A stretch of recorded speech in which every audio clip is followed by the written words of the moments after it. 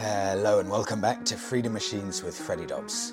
I'd like to start this podcast episode by thanking you all for listening to the podcast episodes, for sending in your messages, your ideas, and any kind of interaction you have, whether it's on the podcast or Instagram or Facebook. It's all hugely appreciated. I'd like to say also, so sorry if I don't always get to reply, but I do make sure I read every single comment and interaction, and I do my best to get every single message, if possible, or as many as I can, into each podcast episode. So please do keep those messages, those hints and tips, or any stories you've got, keep them coming in, and it's all hugely appreciated because your interaction makes these podcast episodes possible.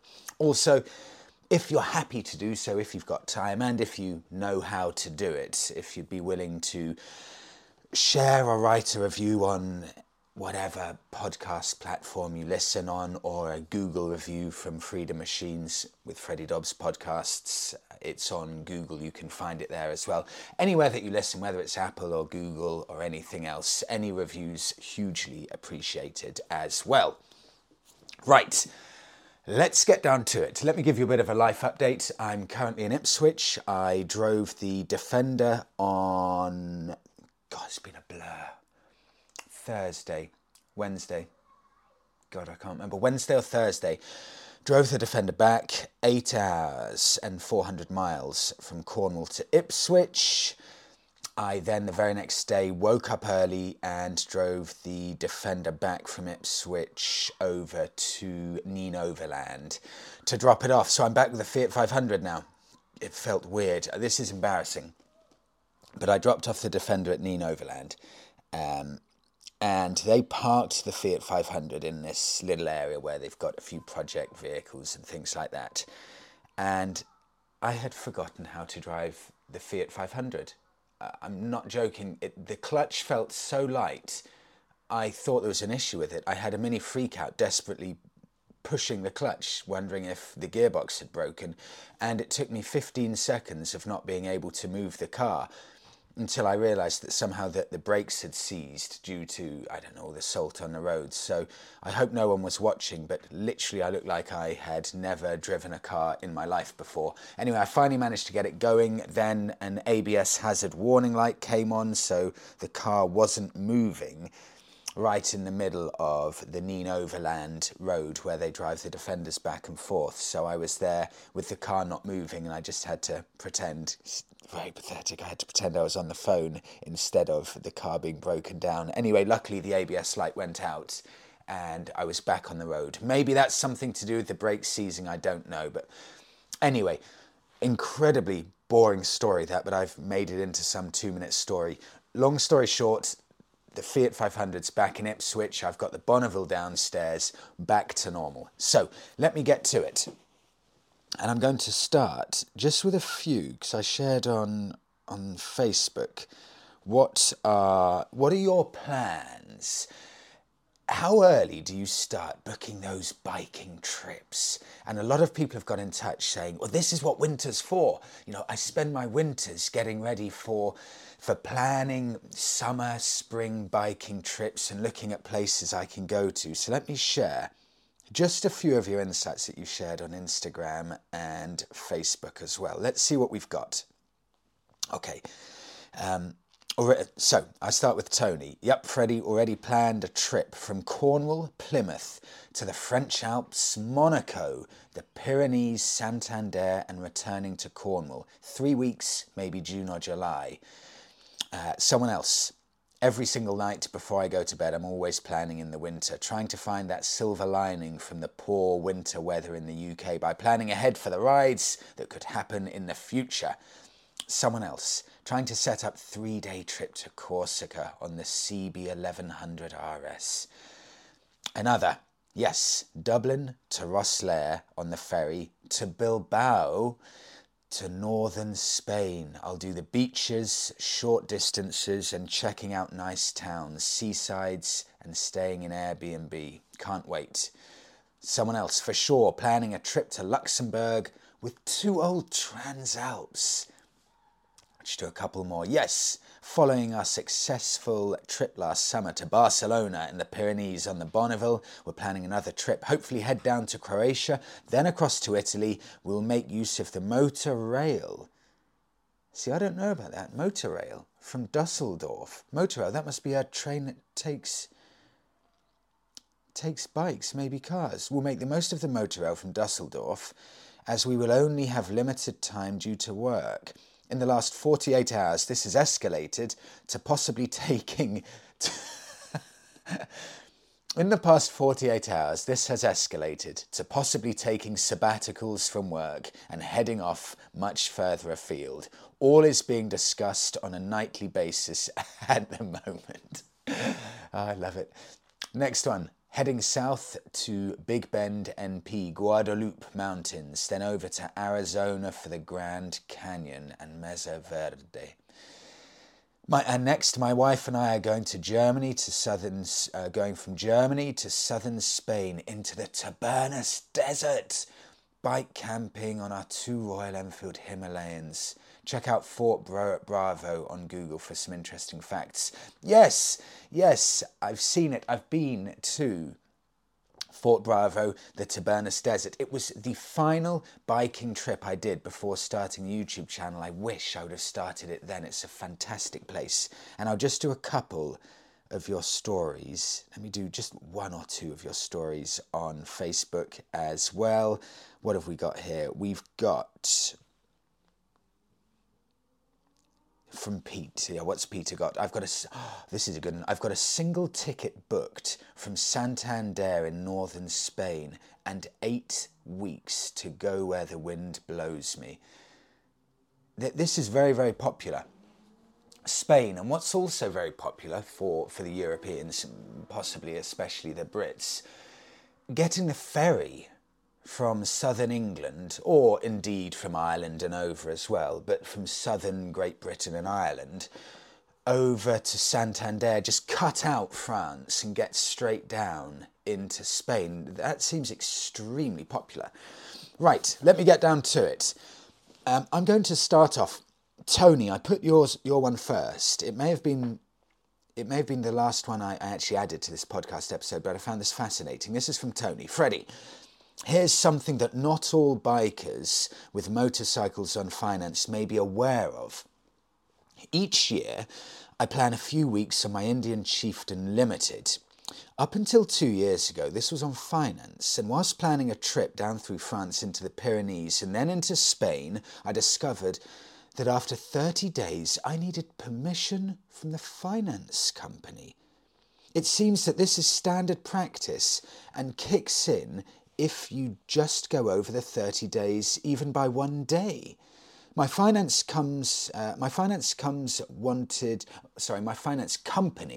slight auto prediction I think, my finance company wanted proof of my departure and return ferry crossing too. I suppose you could say, how would they know if you didn't tell them? But if you have an accident or the bike was stolen, then it might take some explaining. My solution was to take out a general low-interest loan on the finance remaining in the bike. Doing this also saved me money, as paying off the finance early saved money on the interest, which was higher than the new loan. Cheers, Tony. Tony, that is fascinating that you bring that up. I think that... Is it too far to say that is a disgrace from the first finance company? I hate that, feeling so beholden. It's exactly why I don't like loans full stop. I hate having to say what I'm going to do with something. I hate it. It's like, what was it I was doing recently? There was something I was doing recently. I can't remember what it was, but I was having to explain every little bit about my life. I thought it's completely ridiculous. As everything about my life I was having to explain. What was it I was doing? Oh, I was looking at a bank account and they were asking me how much money I think I'm planning on making and how I'm going to be making that money and what my plans are for the future and if I plan to move house and if I plan to put money into savings. I've got no idea. Why do you need to know all of that stuff? And anyway, I just stopped it there. Just too many questions. And a fascinating, a very, very good tip. Just go with a general loan as opposed to a loan specifically associated to a motorbike. Thank you for that, Tony. I move on. Freddie. Number one, have you heard of the Travelling Chopper? It's a man called Charlie Weissel who has done 240,000 miles on his 2003 Harley-Davidson Softail, which is heavily modified with enormous forks. He's recently taken it over the famous Road of Bones. Imagine that. I listened to a podcast with him, and it got me thinking about how there's a community to whom cruisers are the original adventure bikes. There is a vogue for adventure bikes, and a lot of people chasing the McGregor look. But what I respect about some of the cruiser riders is that they will get out there and clock miles in more casual riding gear. All this hits home because I myself went on a bit of a journey of discovery about what I like in a bike, and I went from a cruiser, a Sportster, to an adventure bike, a Triumph Tiger, and back to a cruiser, a Yamaha XV950. I realised I like the styling, gear, ergonomics and power delivery of a cruiser too much to forego it, and when strapping a sissy bar bag to the passenger backrest, you feel every bit as adventurous as the man in a banana suit. Number two, you've mentioned the Yamaha XV950, which is what I own, in a number of podcasts recently, and I'm happy to hear that it's definitely a much underappreciated bike in the UK, with not many around, yet fits the middleweight cruiser bracket perfectly for those who don't like the styling of the Kawasaki Vulcan or don't want to be married to the badge or cost of a Harley-Davidson. My only critiques of the bike are no fuel gauge, ugly stock exhaust and air filter, and foot pegs are too close and require modifying. Most recently you mentioned it in its SCR 950 Scrambler format. The reason the guy may have been concerned is belt drive can be bad for off-roading. If a stone gets lodged in the belt, more likely off-roading, it can rip off and otherwise damage it. So dual sports and scramblers tend not to have belt drive, making the SCR somewhat of an anomaly. Thanks, Nick. Yeah, thanks, Nick, for highlighting that, because I've had a few people say that to me with regards to belt drives and off-roading, getting stones, and it's not something I'd ever really considered before, but seeing as now I've had quite a few people echo your thoughts with belt drives and getting stones caught, i.e. not good for off-roading, it's clearly an issue. I move on. Freddie. I'm 33 and passed my CBT in December 2022, and I have my direct access Mod 1 booked for next week. What's more exciting is my dad, who's now 70 years old, recently gave me his 1975 Honda CB125S, which has 2,500 miles on the clock. A real minter and true shed find. That said, this Saturday, my dad and I are heading out for our first ever ride together. Me on the Honda and my dad on his 1952 Vespa 150. Wow, I'll just butt in here. 1952 Vespa 150, that means your dad's Vespa is exactly the same age as him. It's fantastic. I'm sure he must have bought it for that exact reason. I carry on. This has been a long-awaited dream of mine from being a very young kid when we used to go two-up green laning because my clutch or my feet couldn't touch the floor on our old Suzuki TS50. My dad recently had a battle with cancer, which is now in the rear-view mirror, and thankfully he's doing amazingly, still riding. In 2015, I drove halfway around the world, from the UK to Australia, as part of a TV show, and have struggled to get that same sense of freedom and adventure ever since being back. Once I pass the Mod 2, all being well, I'm going shopping for a T100 and hitting the road. In summary, I wanted to say a huge thank you to yourself, Monica, and all of the listeners on the podcast for the inspirational thoughts and weekly comments which encouraged me to book my direct access biking course and get excited about riding with my old man, Steve. Steve, I'm sure everyone would echo you sharing that story, so thank you so much for sharing that. It's genuinely uplifting. To the next, Freddie. I'm new to motorcycling and just had my first spill. Spill, I don't know if it's an English term, but spill means first either crash or coming off the bike. So new to biking, just had my first spill. I hit some black ice at low speed and dumped my new Kawasaki Z650 RS. I got it after seeing your video. I see lots of videos about crashes, but none about these spills. As a 36-year-old, it seems like such a stupid thing to have happened, and I'm struggling to get over the frustration. My bike's fine minus some cosmetics, but I'm so disappointed in myself as a responsible adult. Curious to know your thoughts, or if you had this happen. All the best, Andy. Let me open this up. If anyone's got some stories on crashes, how you dealt with it, let me know and I'll share those in the next episode. I would say from my point of view, Andy, I've never had a bad crash. I've had, how many times have I dropped a bike? Once, twice. I think I've dropped a bike twice just doing some ridiculous manoeuvres. But I've never crashed it. The closest I came was on my Triumph Speed Triple when I did ride quite ridiculously on that Super Naked. And there was one time I was riding, I was lane splitting on the M25, a really busy motorway that goes around London.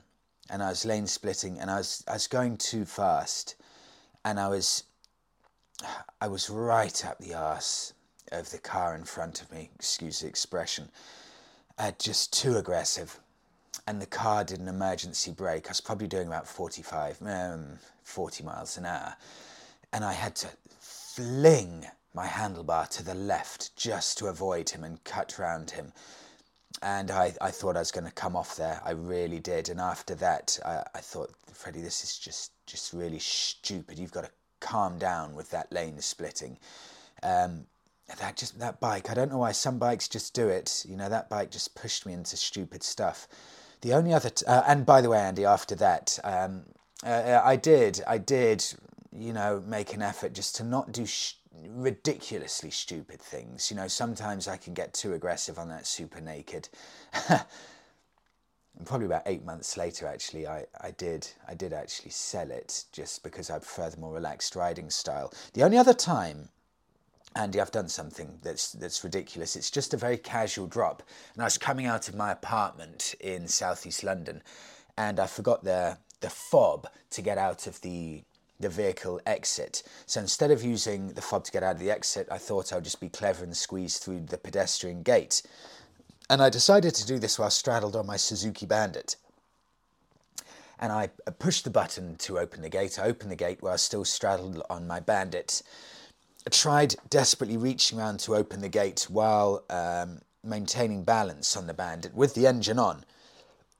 Lost my balance, fell into the hedge at the entrance of the block of flats, and the Suzuki fell on top of me. So I was in a hedge, collapsed with the Suzuki Bandit on top of me, and because I was panicking, I was trying to lift up or get myself free from the bike while holding my right hand on the throttle. So the throttle was now being redlined, and you could see people, or I could see people from the apartments around looking at me. And just as I was trapped, redlining the bike, stuck in a bush, my neighbour just came past, looked at me, and then just drove off, I think because it was such an embarrassing situation, no one wanted anything to do with it. I didn't damage the bike, but my ego was hurt because it was the most ridiculous situation. I would say, the only other thing I've got similar, I remember once I had a crash while skiing, and it does knock your confidence. The only way to get over it, jump straight back on the bike, get right back on it and carry on, because that is the only way you'll get over it quickly. Straight back on, dust yourself off. I say learn from it. You know, we can't always learn from everything because sometimes things just happen, but try and learn from it, you know, with the black ice. And you will learn from it. I've got no doubt, Andy, you will learn from it, because You're new to biking. I don't think that's going to happen to you again. I've ridden in icy conditions and I've had some close calls, but now after a few years of experience, touch a huge amount of wood, I don't have close calls with the icy conditions. So you will learn from it, I promise you. But tip, straight back on the bike. Right, I move on. Next one. Ooh, yes. Yes, I was sent this in. This is fascinating, actually. I was sent this in from Ian. Ian, thank you for sending this in. Fascinating. Honda C90 Cub, one of the UK's favourites. The C90 Cub has been named as one of the UK's favourite, is the most popular classic motorcycle on the UK roads. In total, there are 275,000 classic motorcycles, which are defined as bikes over 30 years old, with an additional 349,000 motorcycles declared as SORN, that's statutory off-road, for a total of 624,000 classic motorbikes in the UK. And Honda tops the list of makers with 35,000 registered classic bikes, and the British manufacturers complete the podium with 28,000 classic bikes. C90 Cub. See, we consumers, we do love the simple bikes, simple cars, simple bikes, because you've got relatable, tangible memories to those vehicles, as opposed to, for example, a Ferrari or something like that. It's relatable to your past, to all of your memories. Ian, thanks for that. I move on. Aaron, Freddie, I'm the individual that lives in France and was looking for an A2 compatible touring bike. I finally caught up on the latest podcast episode and would like to thank you for tackling the subject. The Benelli 502 TRK that you suggested seems effectively a good choice. I'll try it. Otherwise, on restricting power of some of the motorcycles by fitting a restrictor kit, I just don't think it's that simple. I'm not too familiar with the process, but I was told it was an administrative nightmare to, for example, restrict a BMW R1150 and have it recognised by your insurance company, so that they'll accept you to insure. And I've got a horrible feeling you're right. There shouldn't be this much admin, this many issues, for people to get these bikes that can hit the requirements. It needs to be sorted out. Thanks for highlighting that, Aaron. Moving on to Paul in Ireland. Freddie, I live in Ireland, where it's best to be prepared for any weather. We regularly get 4 seasons in one day.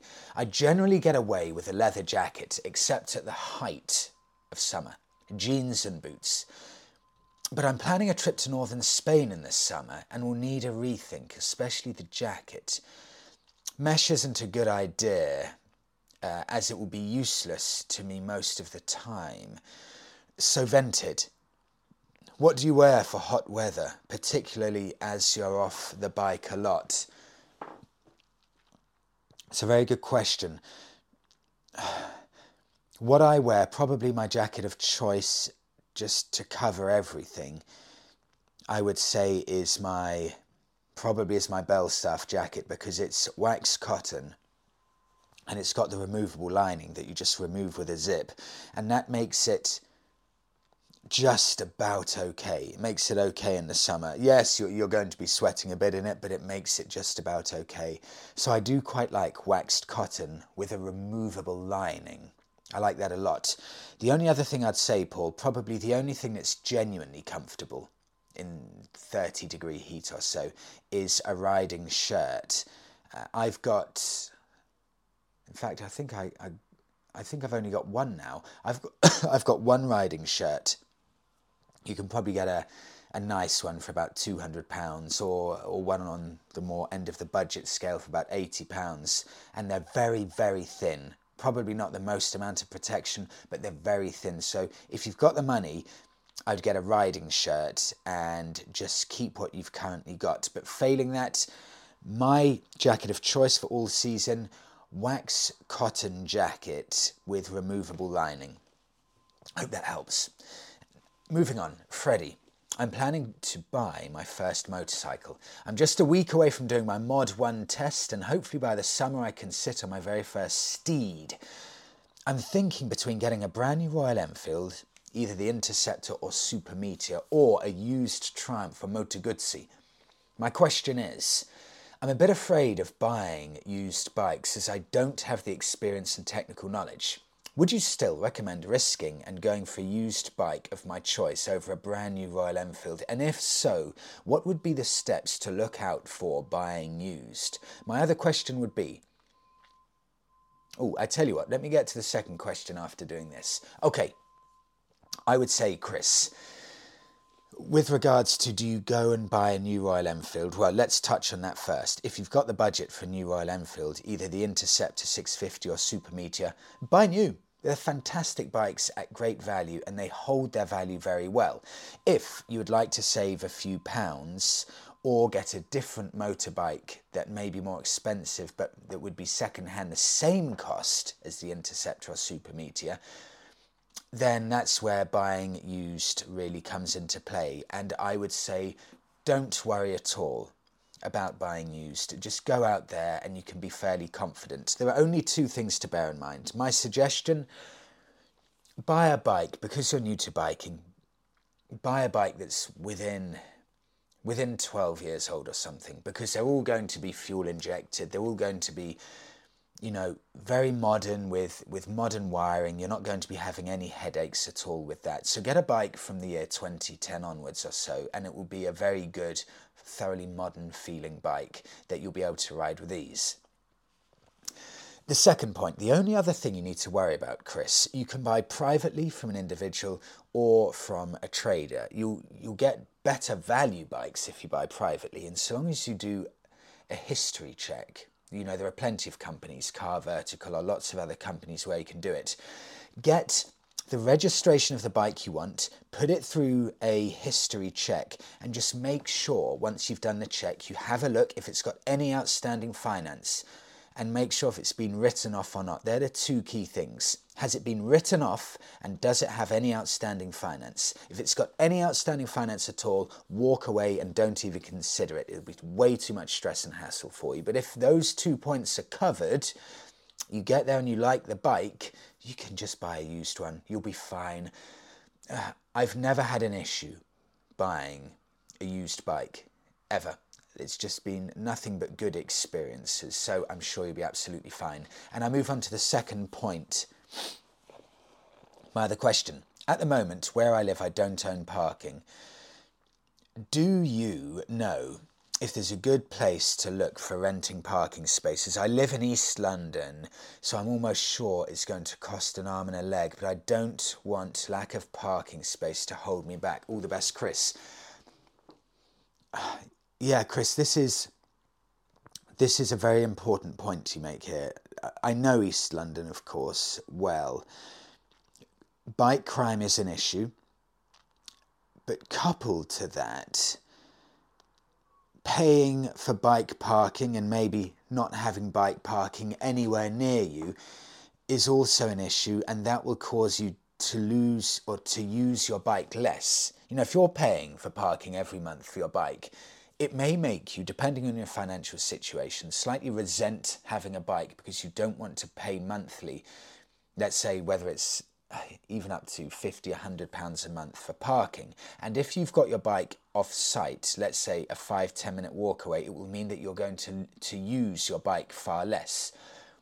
My tip, and this won't go down well with everyone, my tip would be see if there is a semi-safe place near you where you don't have to pay. Because as long as you've got a bike lock where you lock your bike, for example, to a lamppost, so get a chain lock your bike to a lamppost, and then get a disc lock as well. So you've got two locks, a disc lock and a lamppost lock, so you're locking it to something physical. And I think you're going to be okay with bike security if you leave it on the street like that.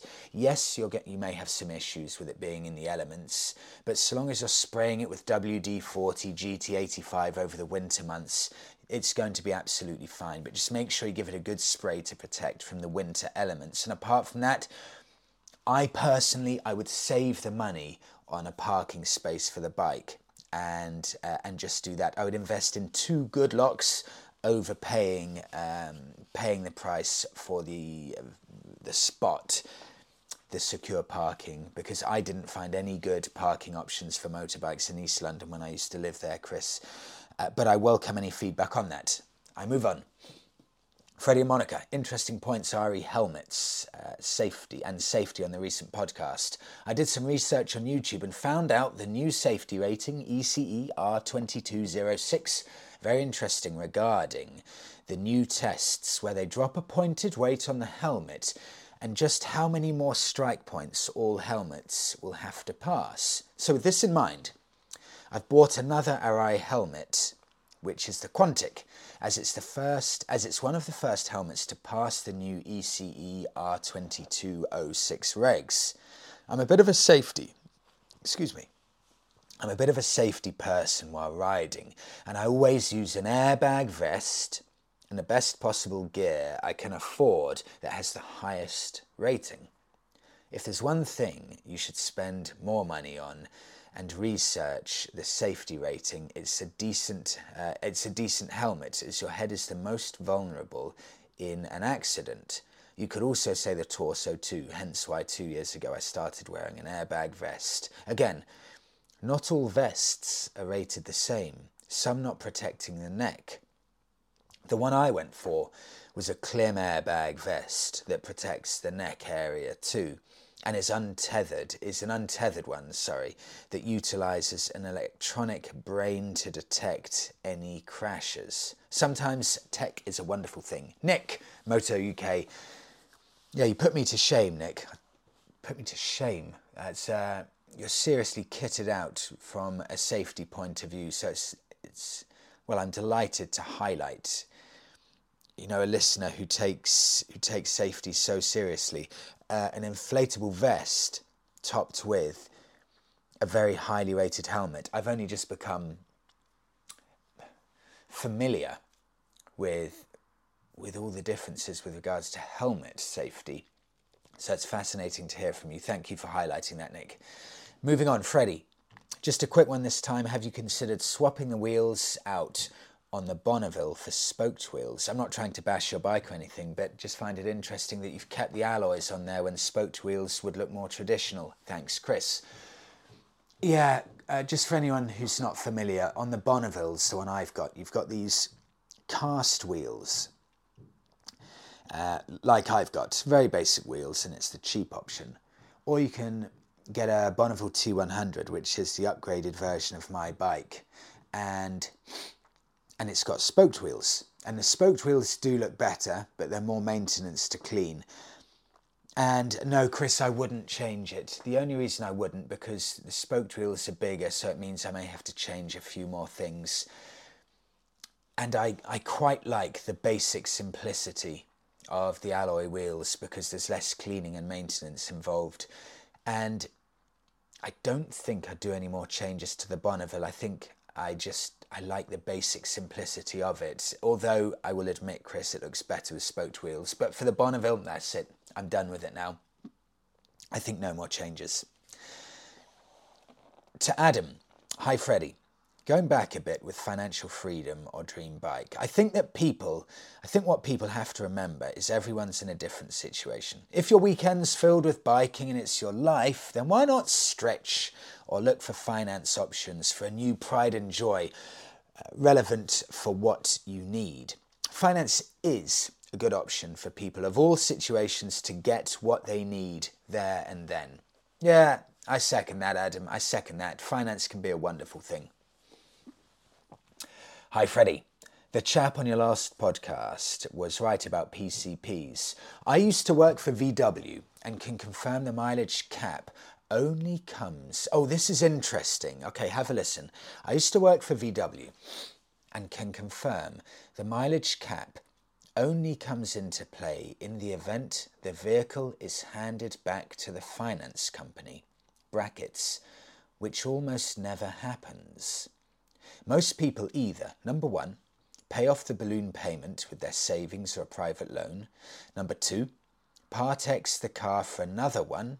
on PCP, and number 3, part X for another car outright, or 4, sell the car privately and settle the finance. So the mileage only really affects the car like it does in all ways of buying a car. It's fascinating. The only thing to be aware of is if you put too many miles on it, then when you come to part X the car, it isn't worth as much as you want, and you have to downgrade the kind of car that you want next. I hope that makes sense.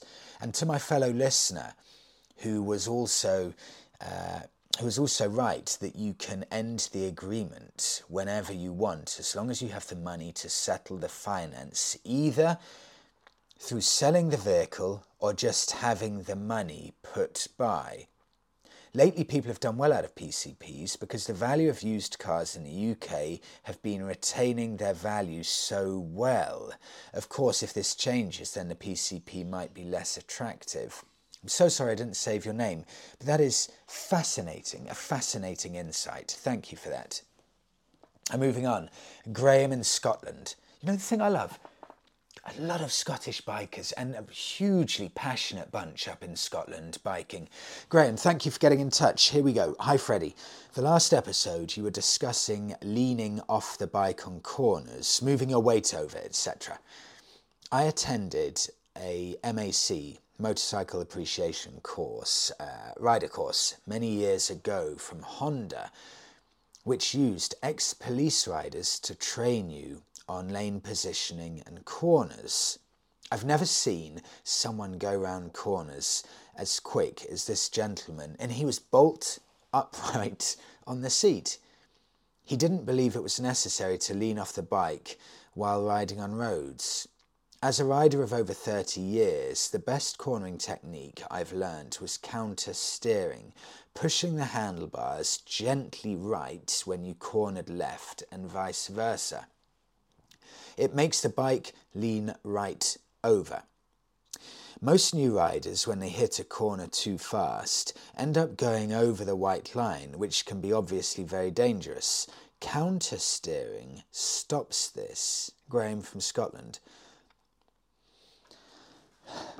You have opened my eyes here, Graham, because your thoughts are echoed by a few people who have messaged in. I will genuinely now try to see what it's like just staying on my seat more, doing a bit more counter steering and not shifting my weight from left to right and left to right and seeing how I get on. Thank you, Graham. Freddie, I'd like to touch on 3 things from your podcast. First, about the guy in the fire community. He must, fire for everyone who's new to the podcast. Financially independent, retire early. So, I continue. He must not have kids or a wife and lives in a van down by the river. It's a nice thought to be young and retire early, but life finds a way to make that very hard to do. Second, to the guy that painted his bike green. As far as I know, for Harley riders, green is considered very bad luck, because back in World War II, many Harley riding dispatch riders were killed on army green WLA 45s, like the one you saw at War's Harley-Davidson in London. Harley made 750,000 of them, so after the war they were sold as surplus. The returning GIs bought them for cheap and immediately repainted them any colour but green. Ask any old grey-bearded Harley rider about painting your bike green and they will tell you it's bad luck. And lastly, about the new Chinese bike with the Harley stickers on it. I don't know how it will do in Europe, but the dealers will not be able to give them away here in the USA. The Street 750 didn't do well, so why would a Chinese 350 sell? I would rather have an Enfield. Harley have a history of doing stuff like this. Back in the 70s, they had Italian-made lightweights. They're collectible now, just like the snowmobiles and golf carts they made in the 60s. Harley wants to get the new younger riders. By offering a small displacement, cheap bike to get them hooked on riding, then they could get them to spend the big bucks on a Sportster. Thank you, Steve. Yeah, great to hear an American's thoughts on that 350 Harley Davidson, Steve. And with regards to the FIRE community, financially independent, retire early. Yeah, yes, I admit it must be incredibly hard. And I'm not talking as someone from any experience because I'm not a family man. But yes, if you've got children and you've got a big mortgage to pay, then it's difficult. But I would say maybe, of course, if you have an inclination and an interest, and plenty of people are happy not living a financially independent, retire early lifestyle because maybe they're in a nice place that they don't want to. They're happy with everything. But I guess for those interested, we can take elements of that financially independent, retire early ethos.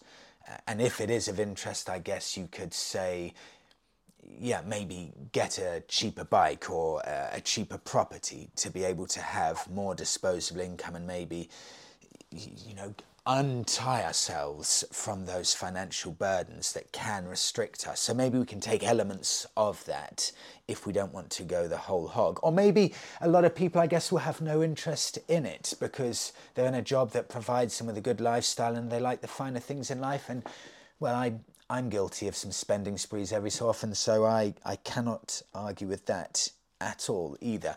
Steve, thank you for that. And a fascinating insight with the American GIs coming back and painting their bikes a different colour. I move on.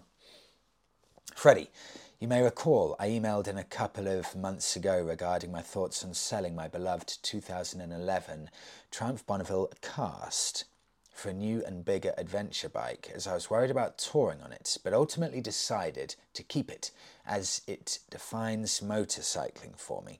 I thought I'd give you an update.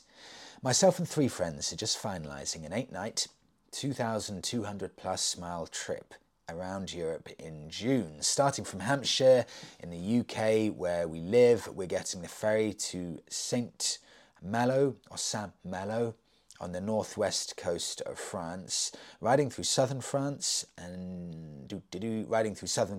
kissing Italy, into Switzerland, Germany, and then back to France to get the Eurotunnel back home. That is a possible list of 19 mountain passes. I'm more than slightly nervous about the mileage each day, but it's outweighed by the excitement that is building up inside of me. Ross. Thank you, Ross. I'm excited just reading that.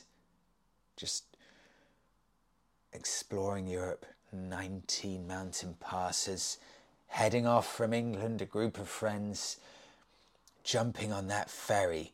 I love that, jumping on the ferry over to France. You have your English breakfast there to get ready. Your bike's all parked up in the car deck of the boat. Just unspeakable excitement at the adventures to come. I've almost got goosebumps thinking about it, Russ. Thank you. Freddie, a response to the listener who wrote in, responding to my previous email regarding A2 license restrictor kits. The listener mentioned the restriction on power being due to which machine it's been tested on. I'd like to briefly share how my testing worked in the late 2010s. Here goes. I did my A2 license on a Honda CB600F Hornet, which had an electronic rev limiter reducing its peak power down to 47 horsepower. When I took my A license 2 years later, I did so on a Honda CB600F Hornet without a rev limiter fitted. During both training and test, I never revved the bike high enough for there to be any difference in how the bike rode compared to my A2 test. Perhaps a little anecdotal, but serves to illustrate how fundamentally flawed the graduated license scheme here in the UK is. I don't think new riders should be jumping on 1000cc superbikes, but a 65 horsepower cruiser is equally out of reach. And a 47 horsepower bike is arguably equally dangerous given a poor riding mentality. I don't have a smart solution in hand, and it seems neither do the DVLA, but the current system is heavily flawed and forcing new riders into buying bikes with inflated price tags due to the restrictions. I don't think it's healthy for biking as a whole overall. Chris, it's such a pertinent point you raise, because you're right, the solution is flawed, and you're also correct in saying the government or the DVLA, the Driver Vehicle Licensing Agency, whoever it is in charge of allowing people into biking, I would say in Europe in general, they're making it seriously unappealing with the huge costs involved, and also the fact it's so damn complicated. You know, you've got to have a 47 horsepower bike for one test, and with some of them you have to wait 2 years if you do a certain test. It's all too complicated. It must be simplified. There must be a way to simplify it, because at the moment it looks like a massive mess. A huge mess. Things have to be wholesale changed, I would say, because biking is a superb form of transport and it should be made appealing. But right now it seems to be that there's a mentality that it's just a hobby, so you have to jump through so many hoops. There must be a better way where you can train people in a safe manner. So, of course, we're not increasing road deaths due to badly trained riders, but there must be a way to simplify the process. Even if it doesn't mean doing less tests, but it must be simplified in some way. It has to be. Moving on. Freddie, I know you love a browse on Auto Trader and eBay, etc. for vehicles. You're not alone. I love to see what I can get and what I can only dream about, and with that in mind, I propose the best pub game ever. Possibly a bit of crack on your new Facebook and Instagram pages. Do you know, I wanted to actually share this here, that's what I'm reading out here. Dream Bike Garage for £50,000 sterling. The rules are simple. You've got a £50,000 budget, as many or few cars and bikes as you'd like. Vehicles must be currently available and at advertised price. Let me start with mine. All of these are currently on Auto Trader. And I begin. Sorry, I just lost where I was. Let me start with mine. All of these are available on Auto Trader. £50,000 budget. I begin. Land Rover Defender 110, £20,000. Possibly with a Himalayan on the back on a rack. See, I love that. So 110, Himalayan on the back. The 110 Defender, £20,000. Number 2, Mazda MX-5, quite simply the best real-world sports car ever built. I've had 5, and the only reason I don't have one at the moment is that I need a back seat for my daycare duties. Again, Auto Trader, £5,000. Number 3, Royal Enfield Himalayan, a true round-the-world adventure bike for not much money that can be fixed at the roadside with a hammer. I bought this new when I retired in 2020, kitted it out for big trips, and all in all I spent £5,000 on it. Okay, we're up to £30,000 here. Number 4, Kawasaki VN 1700 Nomad. I love these. I briefly had the 1500cc version years ago. To buy the equivalent Harley or Indian, you'd have no change from £22,000. Again, a big trip bike, but just roads and highways this time. On Auto Trader, £8,000. Let me just Google that with the Nomad at the end. What is this Kawasaki with that? It's that Nomad word. Oh, I see. Just a really huge, lovely looking classic cruiser. Very, very nice. And that's £8,000. And the final one, a Yamaha RD350LC. I have to have a 2-stroke engine bike. I've had RD250s and 400s, but I've never owned an LC or LC, as they were affectionately known. The greatest hooligan bike ever built on Auto Trader. Now you're splashing out here. That's £12,000 for one of those. And this is an old bike, surely. Let me just Google that. Yamaha RD350 LC. Oh wow, 1980 to 1983. That's a lot of money for the final purchase. £12,000 for a 350. Okay, well, I know mine already.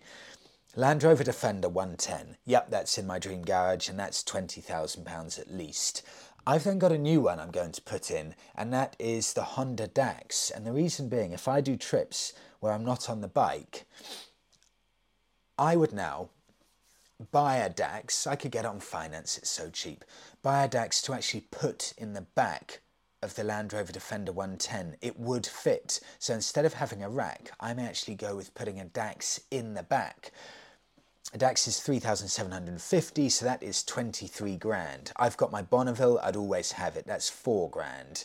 I would then have a, what are we on to now, £27,000. Ooh, okay, I would have to have a, that's a tough one. Do I go for Indian or Harley? I would go with, it's so tough. Okay, Indian vintage, dark horse, used. Oh, it's 20 grand probably. It's probably 20 grand. Yeah, so that would take it to, what are we on to now? Around about 47k or something like that. 47k. I don't have enough for that. I was going to say I want a Jag XK in there, Jaguar XK. I don't know if I could fit it. If I can squeeze it, Jaguar XK on top of that. And just like you, Stephen from County Down, I would never ever need another vehicle, ever. I tell you what, if I can't afford the Jag, chuck in a Fiat 500. I love that car. There you go, Fiat 500, and I'm in budget. Stephen, thank you for that. You got me daydreaming now. Moving on. Oh, I've got, someone sent me a link. Let me just open this link and see what it is. Have I saved this by accident or not? Nope, that's the Telegraph and you need to be subscribed. I've got a feeling that's my dad sending me over an article, but I couldn't open it. I move on. Freddie, do the rising sales of retro/Royal Enfields jar with the drive to net zero, an expectation of electrification? So I didn't write down who this was from. JB, I think this may be from you. Yes, it does potentially. It does feel to me, and I welcome if someone says I'm wrong here. It feels to me like the biking industry slightly feels like they should hold off on really committing to electric bikes. And I welcome input on that if you think I'm wrong. I've said in previous podcasts, I just don't know anymore if electric will be the future. Could some form, I've been hearing more about some form of hydrogen that could make more sense, much more environmentally friendly, and potentially also petrol, diesel powered vehicles could be adapted so you can just keep using your current vehicle, and everyone wins in that situation. So to go back to the question, do the sales of rising retro motorbikes jar with net zero? No, not specifically. I really don't think they do, because you can still make a retro look like an electric bike look like a retro. Yes, you will lose the feel that people like from the retro bikes, but if it has to happen, it will happen and people will find a way. But I really hope, if electric is the future, if it is, Harley Davidson, Triumph, and I'm very firm on this, they have got to start making electric bikes that look retro and not just super nakeds. And I know I always bang on about it, so I won't. But one of the big brands will have to actually make a desirable looking, decent looking electric bike. Hasn't happened yet. So no, I don't think it's specifically the fault of retro bikes, but I don't see anything happening within the next few years for electric bikes being mainstream. I really don't. I move on to Sean, Freddie. I've been back through the podcasts and I'm wondering, Oh, I've been back through the podcast and I'm wondering, how did you get to where you are? I'm quite happy for you to say that it's a private matter and none of my business, so I will not be offended. I'm just interested in the lifestyle you've created and wonder what it took to get you there. What's your main source of income and how did it start? I ask simply because I'm bored of the standard 9 to 5 and I feel like there must be more to life than making a corporation millions from my hard-earned work.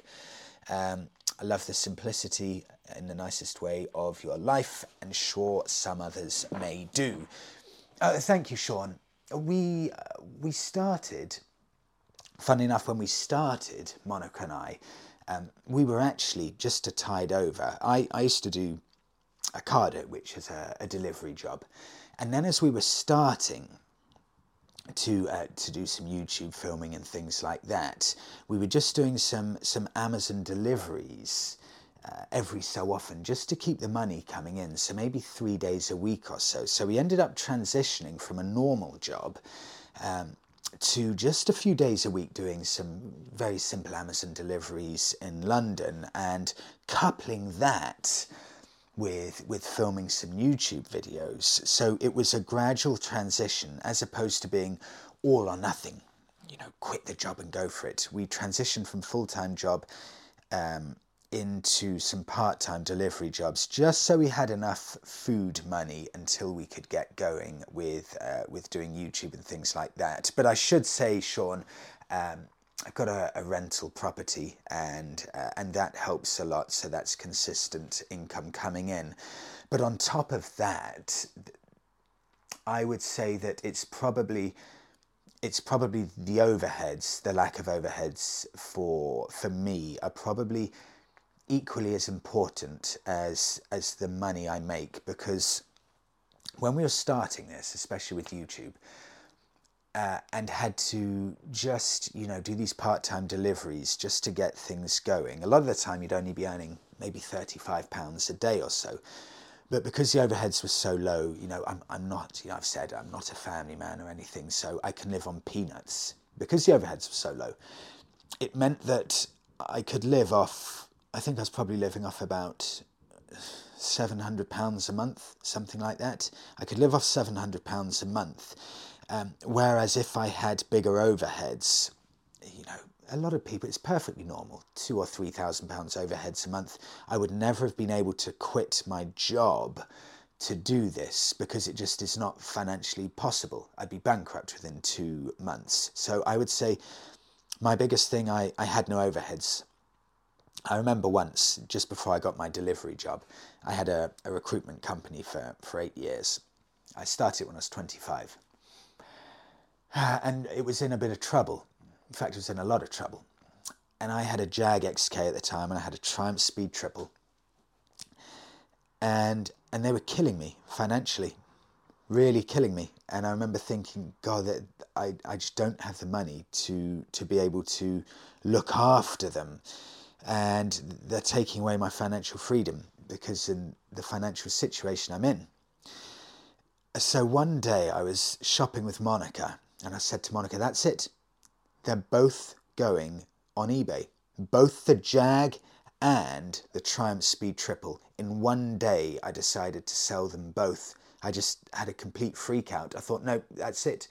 That's it, I have to. So that evening when I got back from the shops, they both went on eBay, and I sold them both for a colossal loss. I've just got desperate. I was just basically saying, put them up for silly money, really cheap. If no one came back to me in the first day, I would then lower the price and keep lowering the price. It was just the worst sales tactics you can ever possibly imagine. So overheads I found as a huge bonus to being able to start getting into this, Sean. I would say I also did the same when I started the recruitment company. I lived in I think it was 8.5 foot by 5 foot box room in Surbiton, southwest London, just until it got going. And I lived there for 13 months. I would say overheads are really, really useful if you can get them down, although that is easier said than done sometimes. Moving on to David, Freddie, small boat. Oh, okay. I'm going to read out now a few different thoughts on 125cc bikes. Some of the new rules coming in the UK regarding these, and people's general thoughts on them. I begin. From David. Freddie, small motorbikes will soon be the only option in cities as personal car ownership will be banned and a small bike will pass easily between all road barriers, going in as part of the lunacy that is the 15-minute neighbourhoods, coming as part of the fake UK mandated climate change beep being forced upon us by the World Economic Forum in order to enslave us. Wait and see, folks. Wait and see. The second, with regards to the Honda Dax, it's lovely, I'd buy one. Ideal second bike to my T100. Is it just me, or does it seem crazy that the first internal combustion bikes to be banned will be small capacity machines up to 125cc? Surely they should be the last. They sip fuel, they're small, can filter and keep moving in town traffic and represent the ideal form of environmentally sympathetic transport. It's madness. To elaborate, or to add to this, and I didn't know this, this is incredible, from 2030, sale of internal combustion engined motorbikes, 125cc and below, will be banned from 2030. And of course, this gentleman says, well, surely that's madness. It should be the other way around because these are incredibly frugal bikes. You know, the Dax, 160 miles per gallon. I continue. One reason 125s sell so well is the expense and ball ache of getting the higher licence. The government is now looking at making it easier to move up, as so many riders in this country have been riding 125cc bikes on a CBT licence for years, just like me. That's a very good point you make, and we touched on that earlier. Very good point.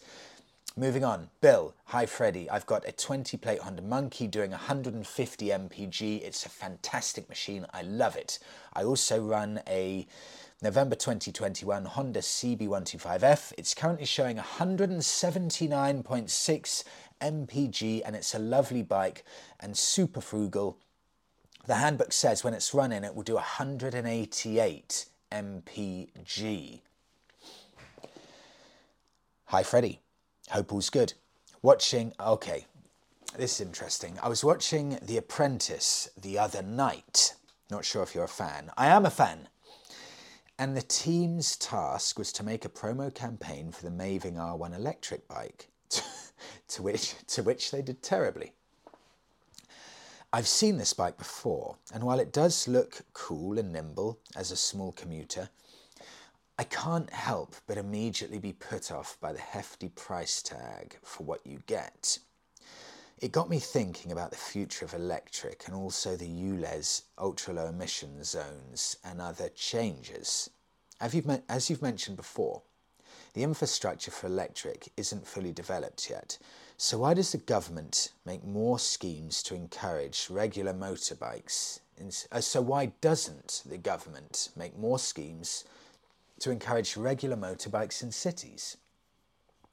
Obviously, public transport is the biggest priority, but there will always be cars regardless, so why not try to entice them with some incentives for a bike as well?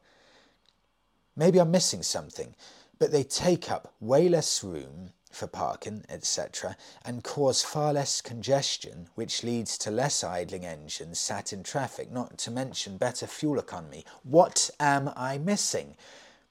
I echo every single point you make here.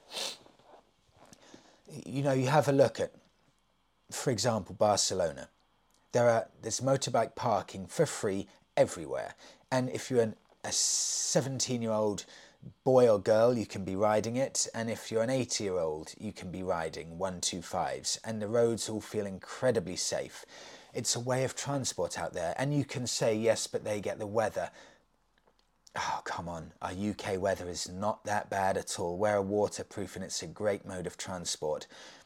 And I'm so sorry I didn't save your name, but just as this gentleman says, motorbikes, especially 125s, they will get minimum 3 times the fuel economy of cars, minimum. And there's no idling at all, or very minimal stopping at traffic and idling, because you're constantly on the move, and you will significantly decongest all of the roads. Yet the UK government, whether it's the government's fault or whoever, I am not party political in this, whoever it is, that they are not seriously promoting biking as a real, 125s even, as a real viable mode of city transport. It's never been, I don't know, has it ever been pushed? Yeah, it seems like they're missing a trick here. It would clean up the air, it would decongest the roads. It is a superb way to decongest London, and it's very rarely that cold in London, so the weather is perfectly decently suited for biking as a mode of transport. I tell you, it's a very interesting point you make with regards to the Maving, because I did hear someone recently do a tweet just saying it's a shame prices have gone up. I remember when they were about, I'm sure, 3.5k or 4k. Let me just see how much a Maving actually is now. Yeah, okay. Maving RM1. Yeah, it's £6,990. Yeah, they're a lovely looking bike. The price has gone up. Yeah, the price has gone up.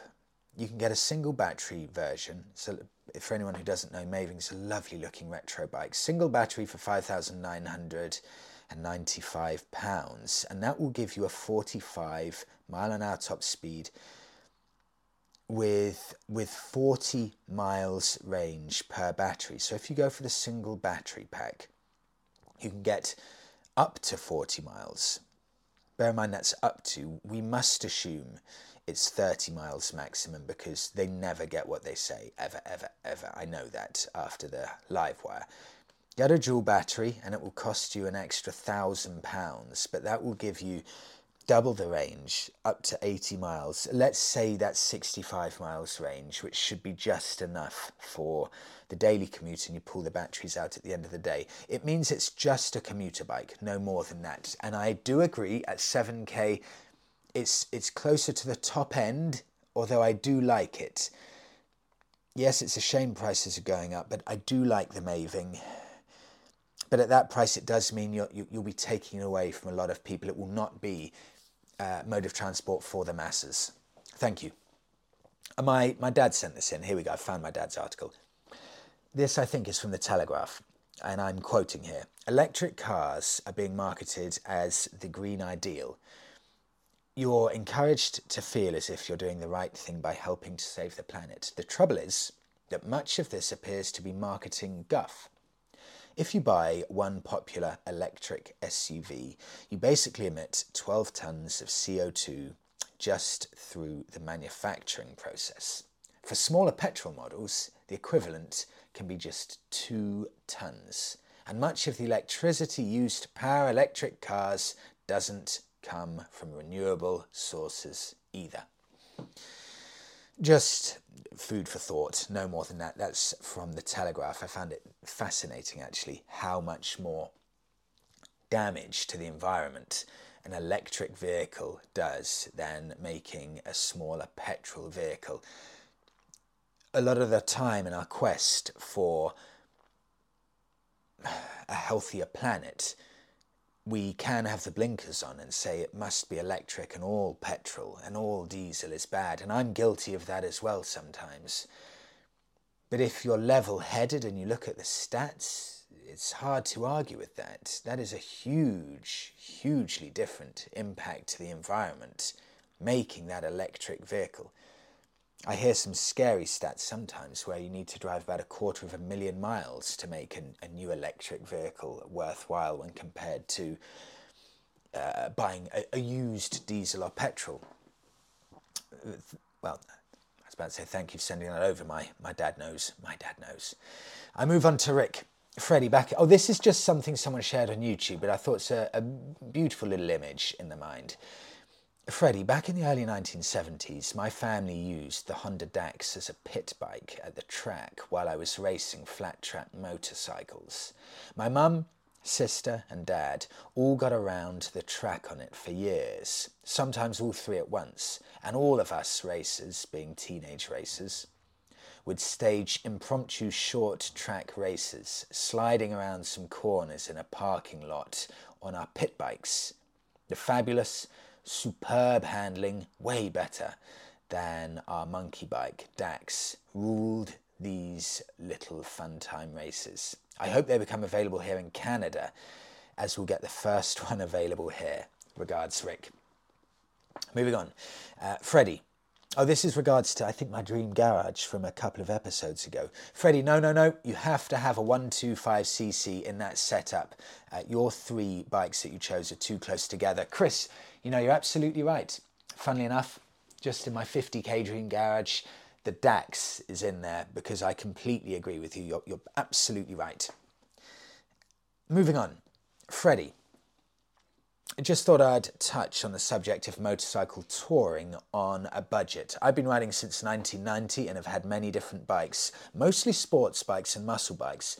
But it wasn't until I moved to Cornwall in 2019 that I decided to get a more dedicated touring bike, as it's now a 700-mile round trip to see my friends in the Peak District, where I previously was. I didn't want to spend much, as I thought whatever bike I decided to buy wouldn't get much use other than these long journeys. A Honda Pan-European ST1100 came up locally, and at only £750 for a very clean bike, I went for it. What a revelation. The bike's extremely comfortable, reliable, excellent with a pillion, and with full luggage I can pack absolutely everything I need. I know these bikes aren't winning any beauty awards, but that doesn't matter. But what does matter is that for only £750 I've bought a comfortable, reliable bike that I use all the time and not just for long distances. I got the bike with 46,000 miles on the clock, which is now 67,000, and apart from fuel and an oil change, it's cost me absolutely nothing. Like all bikes, these have gone up in price recently, but you can still pick up a well-looked-after bike for around £1,300. These bikes are renowned for doing 200,000 miles without any mechanical issues and require very little maintenance. Plus, my insurance is £89. Definitely worth a look if someone's on a tight budget. With regards, Richard from Falmouth. Funnily enough, just where I was. Thank you, Richard. Because this just shows, well, for one, I'm blown away. £750, that is a seriously good deal for such a gigantic bike. £750 for an 1100cc Honda Pan-European. It's fantastic value. And you're right, that bike will be as reliable as any brand new bike. And the reality is, it will do the job just as well. That is freedom. Freedom to cross the world for £750. And it's cost Richard nothing. In fact, it's actually made him money if he ever wants to sell it. Bikes like that are magic. I love bikes like that more than any other because it shows that biking's accessible to everyone. I move on to Joanne. Hi Freddie, my husband, like you, always wanted a Harley Davidson. Well, in 2005, he finally bought one and still has it. And could never part with it.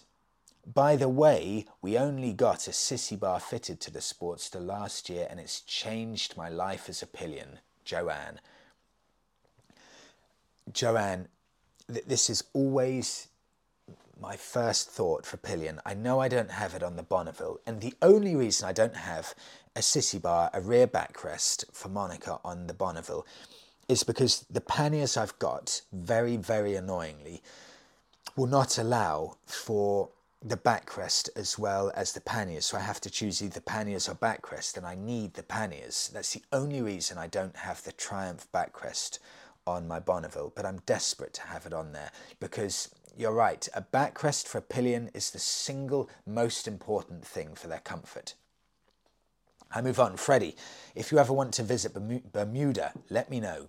21 square miles, officially a 20 mile per hour speed limit.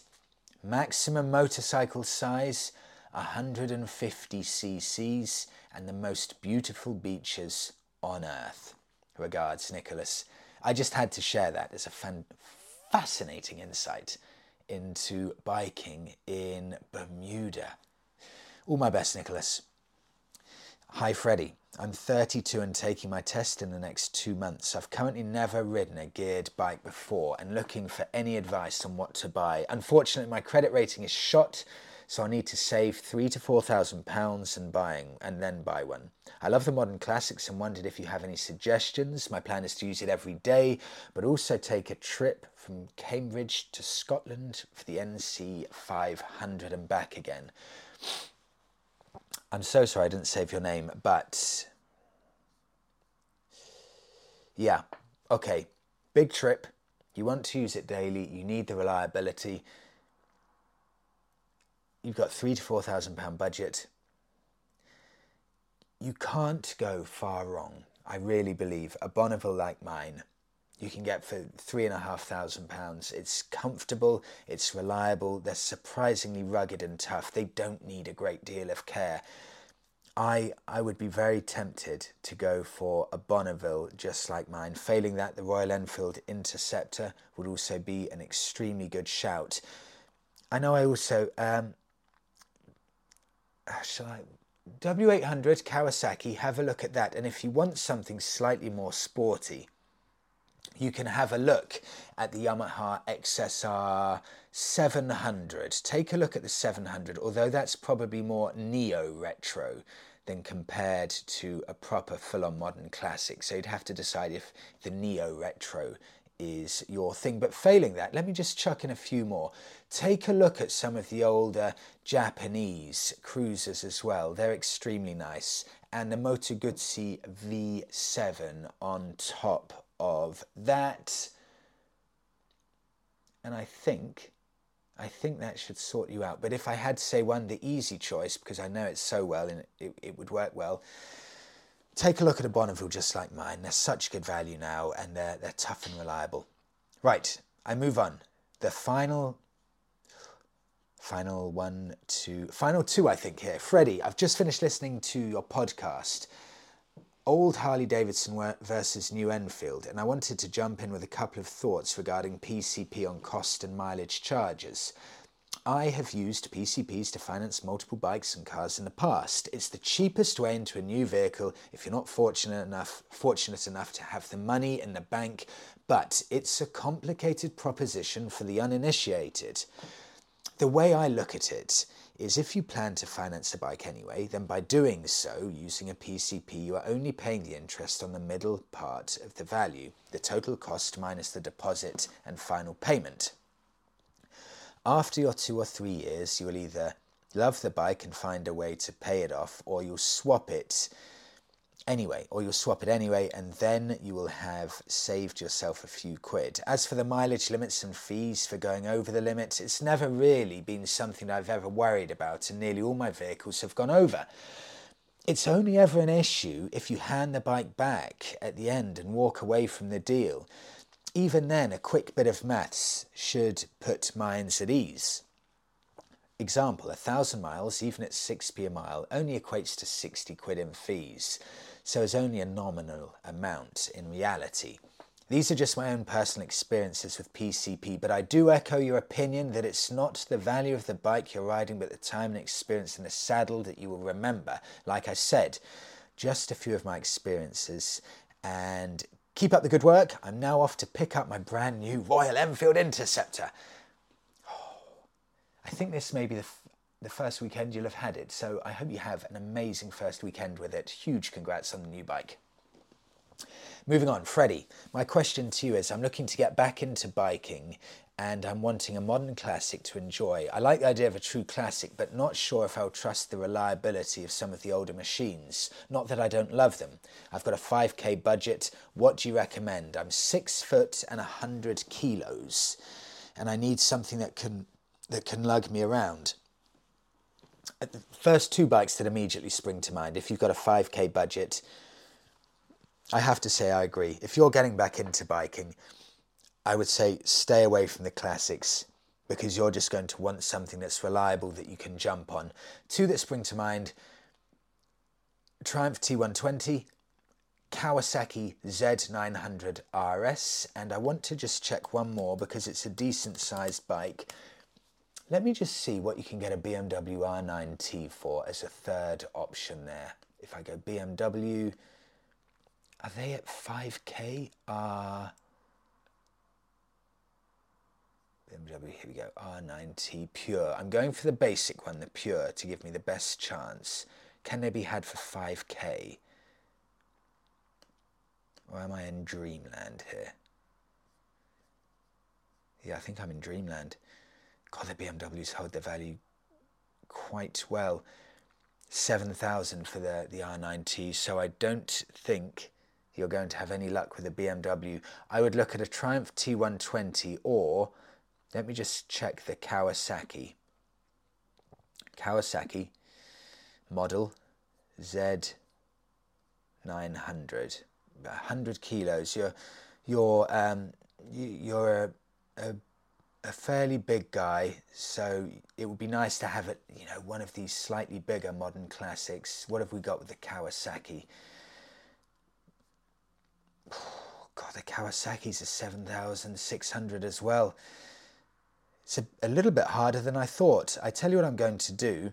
Let me just check that you can even get a Triumph here, a Triumph T120. So if I go to QRST, Triumph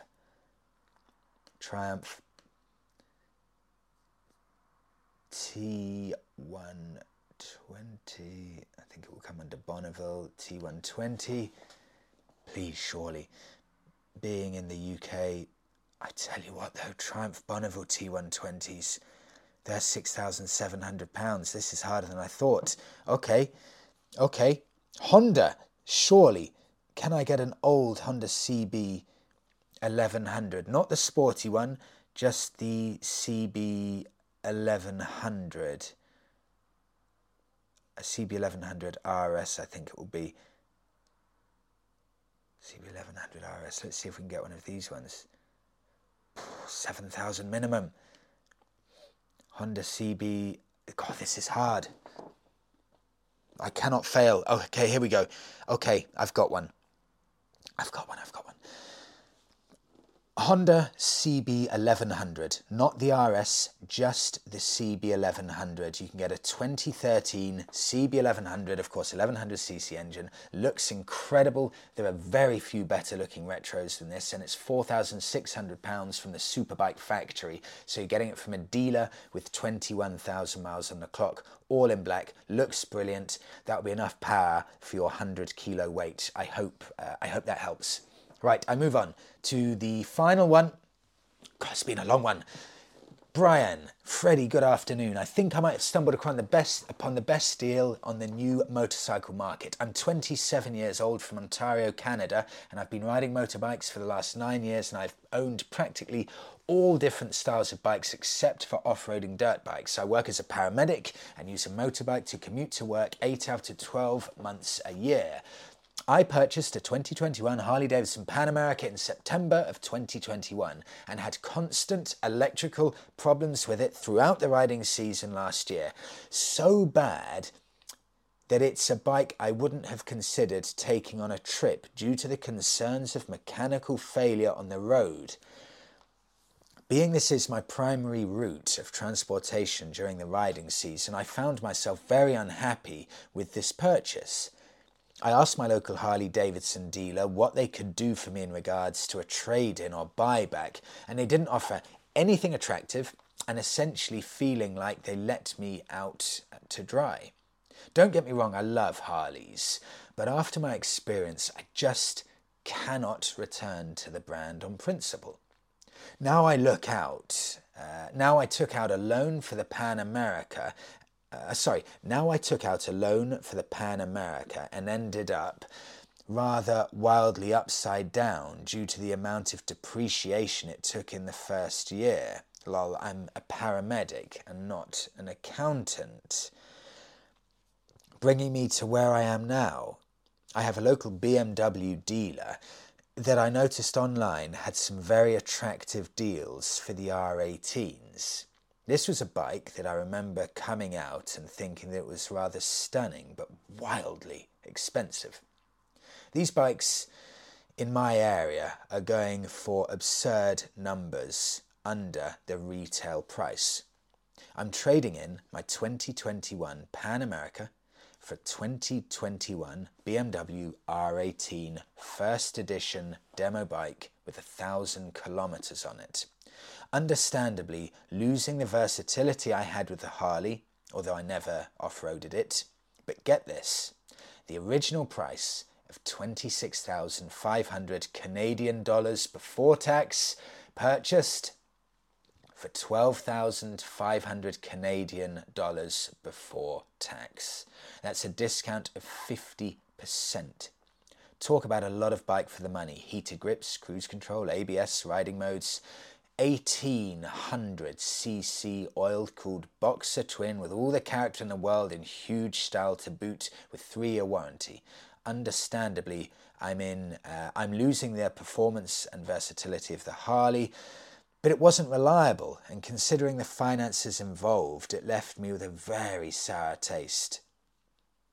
And that is from Brian in Canada. Brian, eye-opening, because I've checked out these BMW R18s before, and I picked them out as being a superbly good buy for exactly the reason you said. So I'm just going to compare, because I'm so intrigued by this. In the UK, what can you get these for on Auto Trader?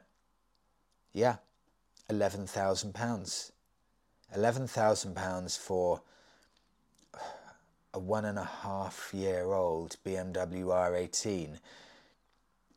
That's a really good proposition, because you're right, you're bang on. They have dropped a lot in value. That is a seriously good deal for such an unbelievably good looking motorbike. Really incredible deal. And I'll wrap it up there. Thank you so much everyone for listening.